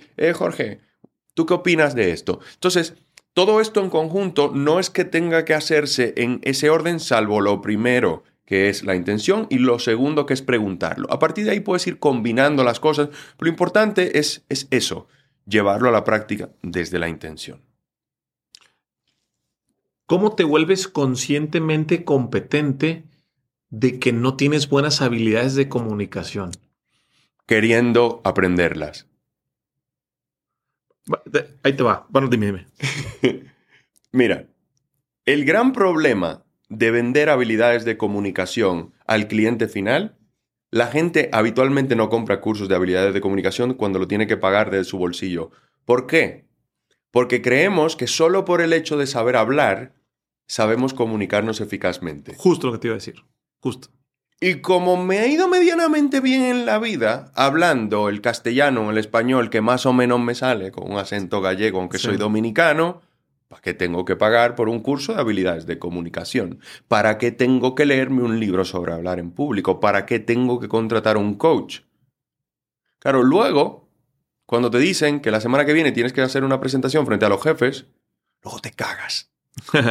Y no sale bien. Y ahí te das cuenta, ay Dios mío, tomas conciencia y te das cuenta de que tienes que hacerlo. Y ya ahí quieres comenzar a corregirlo. Entonces, yo diría que en respuesta a tu pregunta, puede ocurrir o porque he metido la pata y ha tenido una consecuencia negativa, o porque tengo una aspiración profesional y me he dado cuenta de que necesito desarrollar mis habilidades de comunicación si quiero pasar a un siguiente nivel, sabiendo que lo que tenía o lo que tengo acumulado como experiencia no me es suficiente.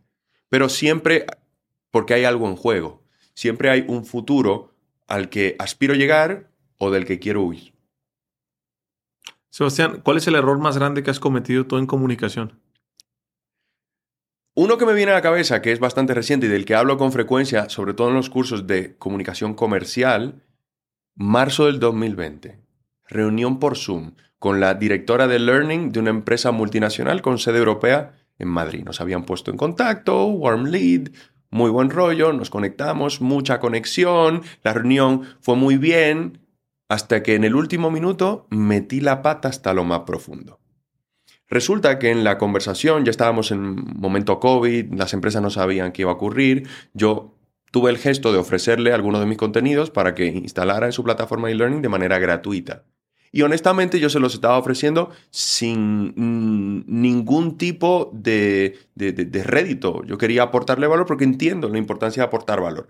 Pero en la conversación luego se me ocurrió una cosa de un proyecto que estaba desarrollando en ese momento, que eran unos contenidos para empresas, y al final de la conversación le pedí un favor. Y se interpretó como que le estaba cobrando lo que le estaba ofreciendo desde el inicio, esos contenidos. Y la respuesta de ella fue, quid pro quo. Y nunca más supe de ella. Pero yo no me di cuenta de esto instantáneamente. Fue a fuerza de haberle mandado 2 o 3 emails más en los siguientes 2 meses que esta señora no me ha contestado. ¿Qué ha pasado? Pues mira, en muchos restaurantes en España, sobre todo en la costa este y donde yo vivo en Mallorca, hay una práctica habitual que es un poco extraña. Y que normalmente en estos restaurantes tú llegas y te sirven aceitunas y pan desde el principio, desde que te has sentado. Lo normal es que te pregunten. Y tú, si eres español o ya has estado viviendo allí o has estado varias veces, sabes que te las van a cobrar. Ándale. Claro, te preguntan, dices, ok, tengo hambre, me las como o me apetece y las pago al final. O dices que no y no las vas a pagar. Lo que ocurre es que cuando llegas por primera vez a España y no sabes de esto, te sientas en el restaurante y el camarero te las pone y además sonriente y dice, oh, pero qué agradable este señor. Sí. Pero luego cuando te llega la cuenta, 2 eurazos por persona en concepto de pan y aceitunas, dices, vaya cabrón. ¿Y a qué me refiero con esto? Con esta analogía. Y es que las aceitunas yo no las pedí, ¿por qué me las estás cobrando? Esa persona no me pidió mi contenido, pero interpretaba que yo le estaba cobrando con el favor que le estaba pidiendo. Entonces yo diría que ese ha sido uno de los errores estratégicos en términos de comunicación, porque no es que dije algo mal construido, sino que la interpretación que se hizo de lo que estaba diciendo hizo que no solamente no alcanzara mi objetivo, sino todo lo contrario, me explotó en toda la cara. Se me viene a la cabeza una pregunta que realmente, hablando de esta empatía, hace poco fui a Colombia a dar una conferencia y fuimos a comer a un restaurante muy famoso en Bogotá que se llama, creo que Andrés, Carne de Res, ¿no? Yo, si mal no recuerdo. Salimos 2 amigos que son grandes amigos míos que me prestaron su casa, su estudio para grabar podcast allá. Fuimos a cenar creo que era el último, penúltimo día. Al día siguiente teníamos podcast, no nos podíamos desvelar. Salimos del Andrés Carne de Res y afuera estaban unas personas que nos decían, aquí hay una discoteca muy padre, vénganse a divertir. Ya ves a gente que te quiere llevar a discotecas, ¿no? Y nosotros estábamos ahí, pero muy bueno para hablar, ¿no? Comunicación, pam, pam, pam. Y le dijimos, no, pues queríamos dar una vuelta al centro para conocer. Mi esposa quiere unas esmeraldas. Entonces ando viendo si mejor vamos por allá y puedo comprar una esmeralda. Le dije yo, como políticamente, yo ya me quería ir a dormir. Y él dice, no, pero no vayan a ir, todo muy bien, ¿eh? No vayan a ir allá porque el centro está lleno de venezolanos y los van a robar o los van a asaltar y va a pasar algo, ¿no? Y en eso mis dos amigos son venezolanos y dice, ¿cómo que qué pasa? Pues somos venezolanos los dos. Y se pone rojo. No, y yo estábamos muertos de la risa y él no hallaba cómo componerla. Mi pregunta para ti es, porque me ha pasado, yo meto la pata. Cuando metes la pata así, ¿qué se hace? Pedir disculpas. Y ya tratas de componerla, pides disculpas. ¿Qué haces? Pedir disculpas, lo siento. Mira, si llevamos esto a un contexto de hablar en público, sí. Yo soy de la opinión de que si cometes un pequeño error, mejor no poner el foco de atención de la gente en el error porque eso hace que tu credibilidad sufra. Ahora bien, a veces metemos la pata de manera tan estrepitosa o lo que decimos acaba ofendiendo que en ese momento hay que pararlo todo y decir, lo siento, he metido la pata. Porque si no, aunque la otra persona no diga nada, en su cabeza estará, vaya idiota, y dejará de prestarte atención. Pero bueno, vamos un paso más atrás. Yo hace mucho aprendí que no hay que hablar mal de la gente en público. Si lo haces, tiene que ser en muy petit comité con alguien de mucha confianza, donde te estás sincerando y sabes que no va a salir de ahí. Y mucho menos dejarlo por escrito. Pero sobre todo, ¿para qué hablar mal de la gente?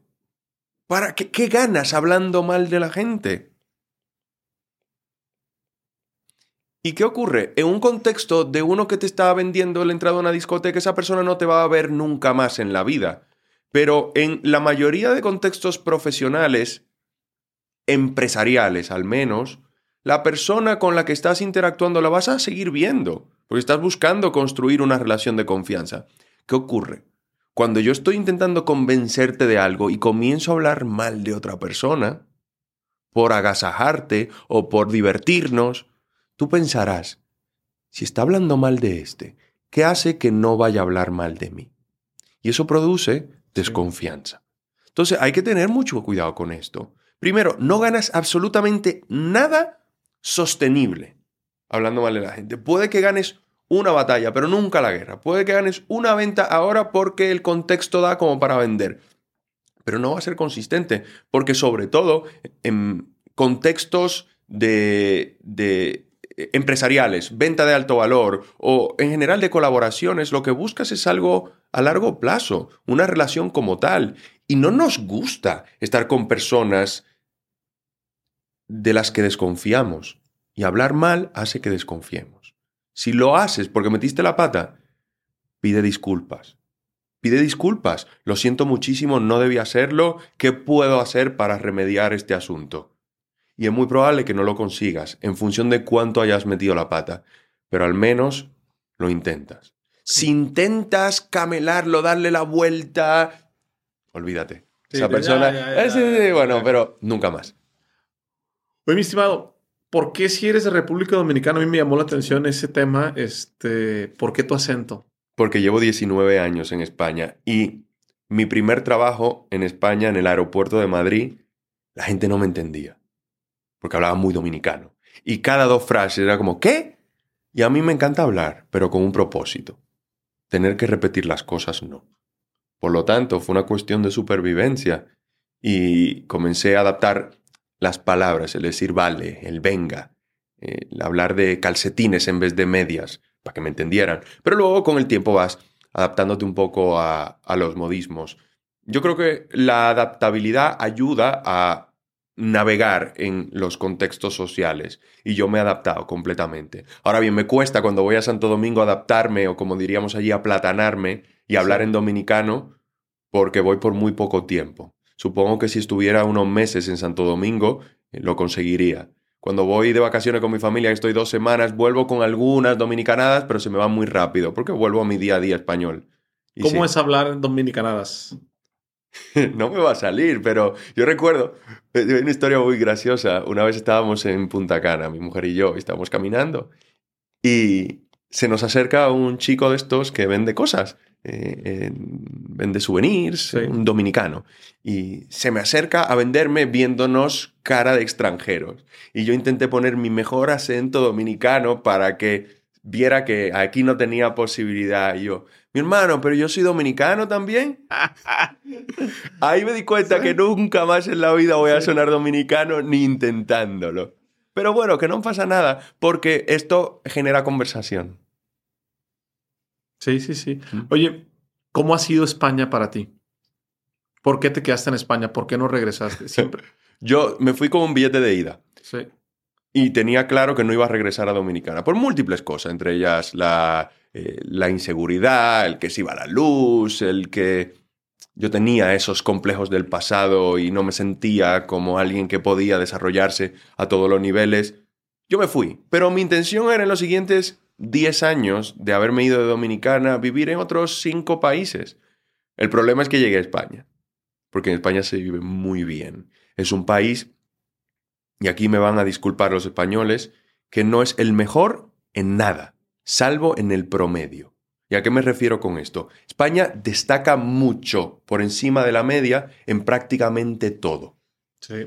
Tienes países como Finlandia, que en educación y en servicios sociales y en ingresos es muy alto, pero hace un frío que te pelas. Y es difícil socializar y hacer amigos finlandeses. Por lo tanto, en términos de calidad de vida social es negativo. España está por encima de la media en absolutamente casi todo, al menos las variables que a mí me interesan. El clima, la comida, el disfrutar de vivir. La gente se reúne alrededor de una mesa por trabajo, por socializar, los cafés se alargan, las comidas tienen unas sobremesas larguísimas, invitas a la gente y en general hay un montón de cosas que son muy positivas, que hacen que en conjunto se viva muy bien. Aparte que España me regaló a mi esposa, me regaló a mis hijos y yo vivo en un sitio que me encanta, Palma de Mallorca. El santo de Palma se llama Sebastián y el día de las Islas Baleares es el día de mi cumpleaños. Baleares es la comunidad autónoma donde está Palma de Mallorca. Por lo tanto, yo digo que yo nací para vivir en Palma. Esa es mi excusa para quedarme allí. Pero bueno, tengo 2 hipotecas y por lo tanto estoy medianamente anclado. Lo que ocurre es que yo viajo mucho y por lo tanto digamos que no siento el que esté atado a un sitio porque salgo con mucha frecuencia. Pero a mí me encanta vivir allí. ¿Dónde viajas a dar conferencias? ¿En Europa o vienes a Latinoamérica principalmente? Yo sobre todo doy cursos y cuando viajo mucho a la península, Madrid y Barcelona, ciudades secundarias como Valencia, Sevilla, Bilbao. Eh, Salgo de vez en cuando a Europa, estoy viniendo mucho a Latinoamérica. En el último año he estado 5 veces en República Dominicana. Esta es la segunda vez que estoy en México este año. El año pasado estuve 2 veces en México también, otras 2 veces en República Dominicana. Entonces, digamos que estoy incursionando mucho en Latinoamérica porque hay muchas oportunidades aquí. En lo que yo hago, digamos que no hay mucha oferta validada con marca personal, con credibilidad y metodología demostrada que funciona, y eso a mí me está ayudando mucho. Aparte que tengo que reconocer una realidad que es un poco penosa, pero que yo como dominicano la entiendo. Cuando llegas con acento español, te ven con otros ojos. Y me sabe mal que sea así, pero es una realidad que a mí me beneficia. Pero así es. Háblame del tema de las historias. Platicamos antes de empezar a grabar. ¿Qué tan importante es contar una buena historia a la hora de comunicar, a la hora de conectar? ¿Y cómo se cuenta una buena historia? Mira, parte de lo que nos ayuda a conectar con la gente es la cercanía emocional. Te decía, tratar a la gente abiertos a la posibilidad de ser amigos. Con los amigos nos contamos historias. No hablamos de un Excel, no hablamos de datos. Te pongo un ejemplo que di en el evento del lunes. Sí. Te voy a contar lo mismo de 2 maneras. Manera número 1. Sábado 14 de octubre de 2023. Salida programada de Palma de Mallorca 9:15. Llegada a Madrid 10:35. 3 horas de escala en el aeropuerto de Madrid. Salida programada de Madrid a Ciudad de México 13:30. Salida confirmada 13:50. 11 horas 35 de vuelo, 600 centilitros de vino tinto. 600 mililitros. 600 centilitros son 6 litros. Esa es la opción 1. La segunda opción es, el sábado pasado salí de Palma, rumbo a la Ciudad de México, donde tenía un evento muy importante. Pena que no haya un vuelo directo, pero bueno, Palma es una ciudad muy pequeña. Así que salí a las 9:15, un vuelo cortito hacia Madrid, 3 horas. De escala me dio tiempo a desayunar, a hacer unas llamadas y acabar unas cosas que necesitaba acabar antes de la conferencia. Me subí al segundo avión, que salió un poquito tarde, y el vuelo de Madrid a Ciudad de México son casi 12 horas. Claro, ahí te da tiempo a beberte casi una botella de vino, que me bebí. Pero como es tan largo, llegué ya no borracho, llegué resacado a Ciudad de México. Con la cruda. La información es la misma en Sí. esencia, la manera es distinta. ¿Por qué? La segunda es cómo hablamos en el día a día. Y eso es una historia. Eso es una historia en términos coloquiales, en términos de relaciones. Ahora bien, cuando estás en el trabajo, utilizar storytelling ayuda muchísimo. Por pura cuestión de que la información per se carece de vida y acaba aburriendo. ¿Tú tienes perro? Sí, una perrita, Maila. Maila. ¿Has probado alguna vez darle una pastilla a Maila cuando estaba enferma? Sí. ¿Has probado darle solo la pastilla? Como solo la pastilla. Está enferma, le metes una pastilla en la boca y se la empujas. Sí, sí, sí. ¿Y qué ocurre? ¿Cuál es su reacción? Le escupe. Le escupe. No quiere Para que se coma la pastilla, Es un tema. ¿qué haces? Se la pongo en la comida. Claro, en una La albóndiga, revuelvo. en una croqueta, en un taco, no sé cómo lo harán aquí en Sí, México. sí, sí, la pico. ¿Por qué? Porque es más apetecible. Yo no tengo perro, pero yo tengo un hijo que se llama Mateo, que tiene 4 años. Sí, Y Mateo odia el paracetamol en jarabe. Lo vomita. sí, Pero Mateo a veces tiene fiebre. sí. Hay que diluirlo en néctar de melocotón, que es el más dulce de todos.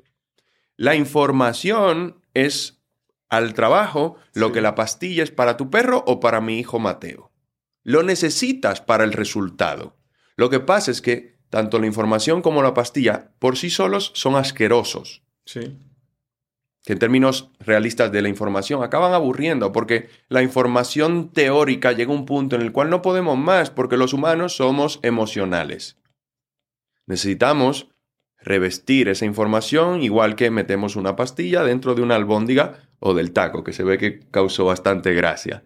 El taco mexicano. Y lo mismo ocurre a la hora de hablar en público o de tener una reunión. Cuando cuentas una pequeña historia alrededor de la información, consigues que sea más apetecible, que la gente se la trague con mayor facilidad y además que quiera tragársela. Y en el proceso entiende la información y la puede utilizar. Y se toman las decisiones. Y por lo tanto, lo que buscamos no es comenzar a hablar de cuando jugabas con Maila en la playa con la pelota. No, tiene que ser relevante para los fines del mensaje que quieres transmitir y el objetivo que quieres alcanzar. Pero partiendo de eso, de repente es mucho más impactante. Te pongo un ejemplo. Usando un caso de éxito, en formato storytelling, consigues que la gente entienda y sienta con mayor impacto la información que quieres transmitir. Pues yo te puedo decir a ti, mira, yo te enseño a multiplicar por 4 tu capacidad para vender. Punto. O yo te puedo decir, mira, desarrollar las habilidades de comunicación es una inversión muy rentable. Y esto me lo demostró de nuevo un tipo llamado David en el año 2016. David estudió en la carrera Ingeniería Informática y durante mucho tiempo se dedicó al mundo de los ordenadores en una empresa. Pero un día recibió su llamado y se dio cuenta que se quería lanzar al mundo del coaching. Claro, él comenzó poco a poco y rápidamente se dio cuenta que necesitaba visibilidad. Porque sin visibilidad no atraes clientes. Sí. Llegaban las facturas, pero no estaba ingresando lo suficiente. Pero ¿qué pasa? David es un tipo muy sensible. De hecho, hay un diagnóstico de la gente especialmente sensible que es con la que él trabaja. Y él en sí es una persona muy, muy sensible y le tenía miedo a la exposición, a salir en cámara, a hablar en público. Y claro, eso hacía que perdiera oportunidades. Me invitaban a una charla, no iba. Le decían que grabase una entrevista, un vídeo, no. Porque le daba miedo. Y eso le estaba impidiendo salir adelante. Pero la gota que colmó el vaso fue cuando su hijo de 12 años le dijo, papi, me gustaría que dieras una charla sobre coaching en la clase, en el colegio. Y David dijo, no. Por miedo. Claro, en ese momento se dio cuenta de que algo tenía que cambiar. Ahí tocó fondo. Si quería dedicarse a su propósito y además ser capaz de traer comida a casa y darle la vida que merece a sus familiares, tenía que cambiar algo y luchar contra ese miedo. Y por suerte David es un tipo con mucha determinación. Entonces comenzó a buscar y dio conmigo. Llamó, hablamos, le conté cómo trabajo, le hablé de determinadas metodologías, le pareció bien y comenzamos a trabajar juntos. Y usando metodologías que yo sé que funcionan, pero solo funcionan cuando la otra persona las quiere poner en práctica. Y David tenía eso, determinación, ganas de ponerlas en práctica a pesar del miedo. Y David consiguió un cambio drástico. De hecho, en 2019, en febrero, hicimos un Zoom y era como ver a Sansón cuando le crece el pelo, un tipo fuerte y completamente distinto al David que había conocido antes. Y él me decía, mira, cuando tú y yo comenzamos a hablar, cuando me llegaba una petición de un cliente potencial por email, yo la contestaba por email. Como mucho, confirmaba 1 de cada 5, 20%. Cuando me di cuenta de que podía sacar a la luz mi carisma natural, conectar con la gente, comunicar de una manera convincente, comencé a responder a través de video de WhatsApp. Hola Jorge, muchas gracias por tu mensaje. Aquí David. Te cuento que a partir de ese momento comenzó a confirmar 9 de cada 10. Sí. Y eso demuestra, por lo tanto, que desarrollar tus habilidades de comunicación es una inversión realmente rentable. Ahora, ¿qué he hecho yo allí? Esa es una versión alargada de la historia de éxito, pero siguiendo una estructura. Una estructura que en términos muy resumidos y muy básicos son 3 actos. Situación, complicación, resolución. Situación. David, ingeniero informático, se lanza al coaching. 2016 se da cuenta de que necesita exposición para atraer cliente. Complicación. No está entrando ingresos, pero no se atreve a exponerse. Más complicación todavía. Lo invita a su hijo al colegio y no se atreve. Y ahí ya... ¡puf! Pero en ese momento pasamos a la tercera fase, resolución. David decide, después de haber recibido el mensaje del universo, que en el fondo es como un guía que te dice que es por allí, pues David decide ponerse en marcha, investiga, da conmigo, hablamos de metodología, se pone en marcha, consigue un resultado. Y una moraleja final. Entonces, de manera un poco más elaborada serían más pasos, pero en términos generales es situación, complicación, resolución. Ahorita que dice situación, complicación y resolución, cuando la comunicación, vamos a decir, todos somos iguales, pero jerárquicamente no es igual. Yo he visto muchas personas, y me pasa en la empresa, ¿no? Pues yo soy CEO de Grupo Cerro, que es un conglomerado de varias empresas, y a veces yo veo como jefe que me tienen miedo. Algunas personas, todos los nuevos, que yo llego y saludo y todo, y así como llego yo y la conversación en la posada, por ejemplo, es diferente, ¿no? Cuenta la leyenda que cuando yo me voy, se pone el asunto, pero cuando no, todos están así muy seriecitos y todo el tema, ¿no? ¿Cómo hablarle a un jefe en comunicación? ¿Cuál es tu recomendación? Para la gente que se le da ansiedad, que le da miedo, que le da tema, ¿cómo tienes que hablarle a tu jefe? Todo depende de cómo sea tu jefe. Y lo has dado en el clavo en cierta parte en cuanto a, contexto cultural, pero contexto cultural que tiene mucho que ver con lo tradicional que puede ser una cultura jerarquizada como México. No obstante, dentro de todo México, igual que en todo país, hay diferentes estilos. Sí. Y en todo contexto donde quieres conseguir que la otra persona realmente te escuche, tienes que hablarle como a esa persona le gusta que le hablen. Hay jefes que son más de que vayas al grano con el dato, que no me cuentes con floritura. Sí. Quiero ver la información teórica, el número. Y eso tienes que saberlo de antemano, porque si vienes ahí a contar milongas y... No, porque no sé qué, no sé... No. Déjate de historias. ¿Cuál es el dato?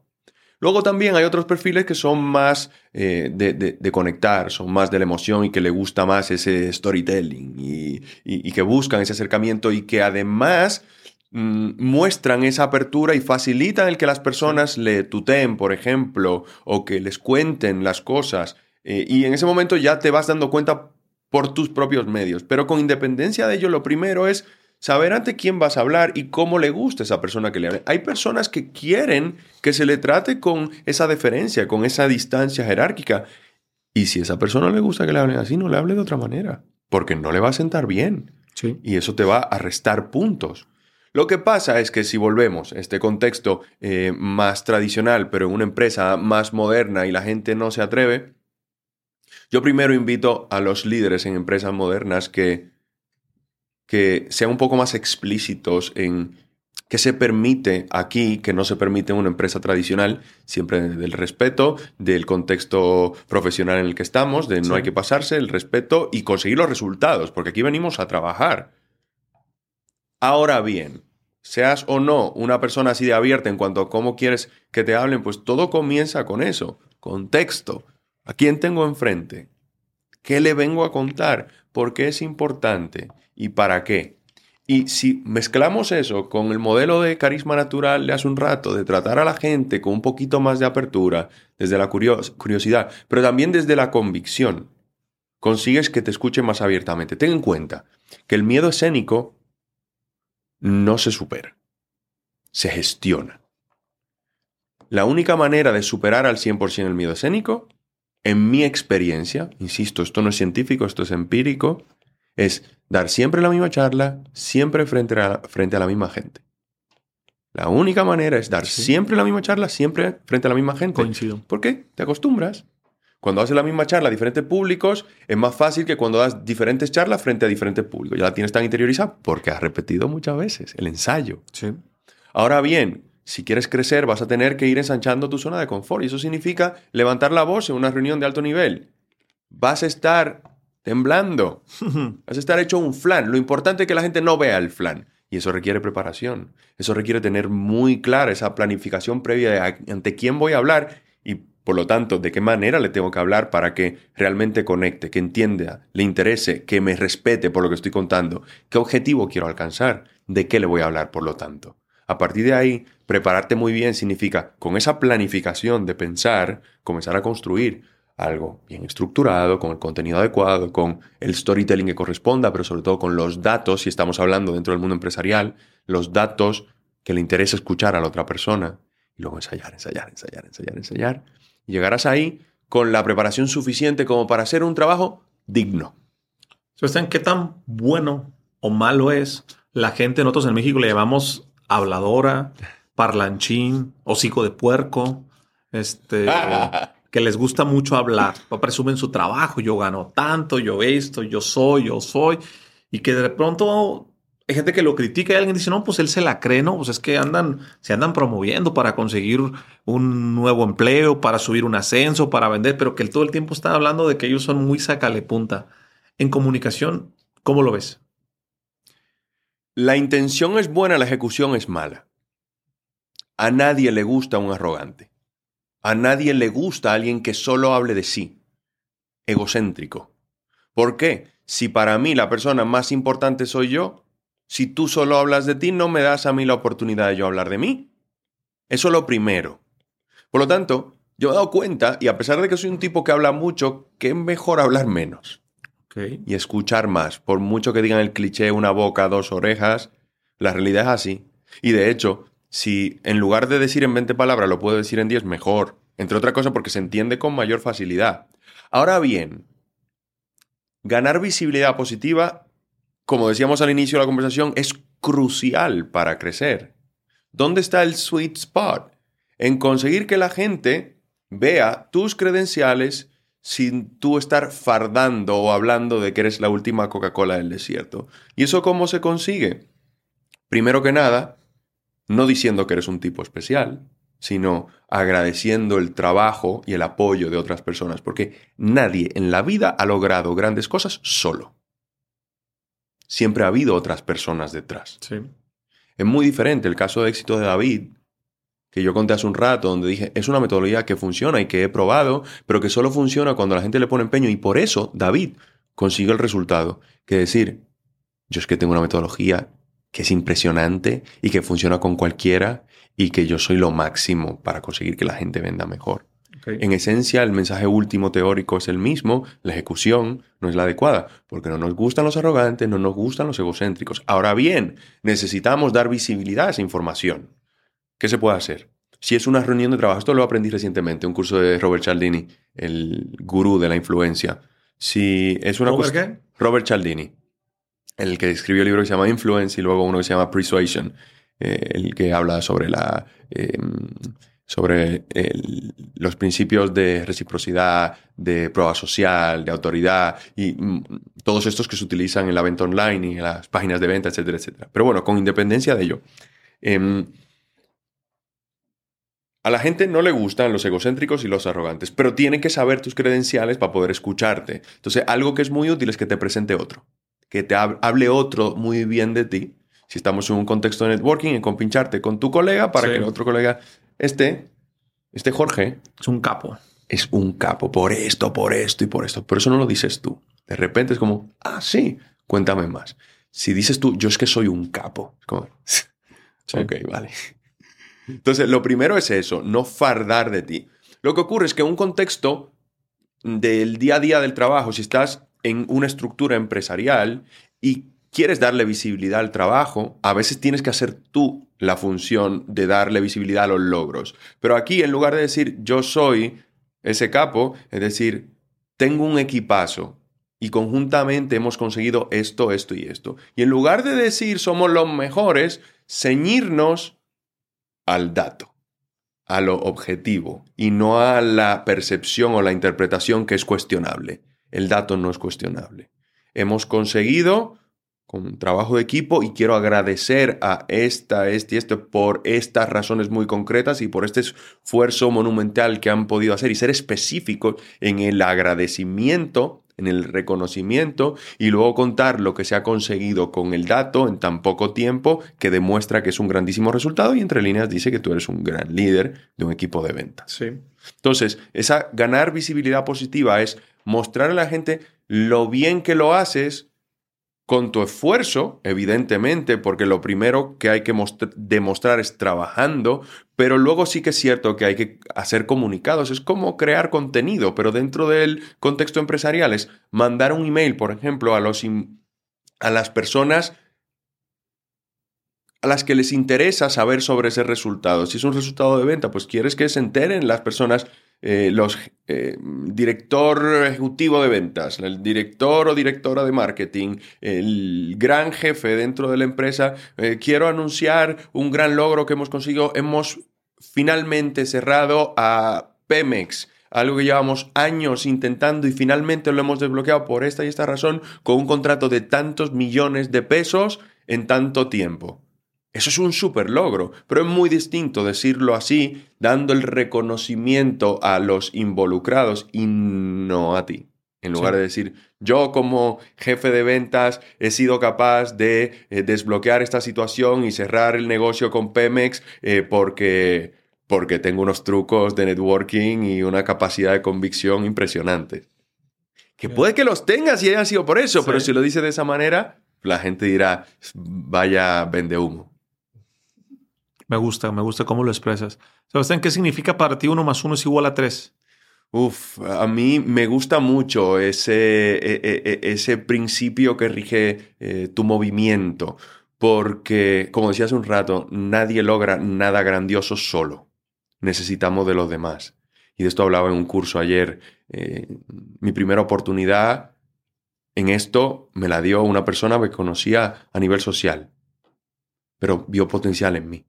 Yo me tuve que ir por perder el trabajo en Madrid, pero ya tenía a mi novia en Mallorca, quería volver a Mallorca y una persona, Sara en concreto, me dio una oportunidad de trabajar en un sitio donde no tenía experiencia porque confió en mí también. Necesitamos de los demás para conseguir grandes cosas y puede que yo por mis medios pueda aportar algo, pero sin la ayuda de la otra persona no puedo aportar tanto. Cuando esa persona me da esa oportunidad puedo aportar muchísimo más.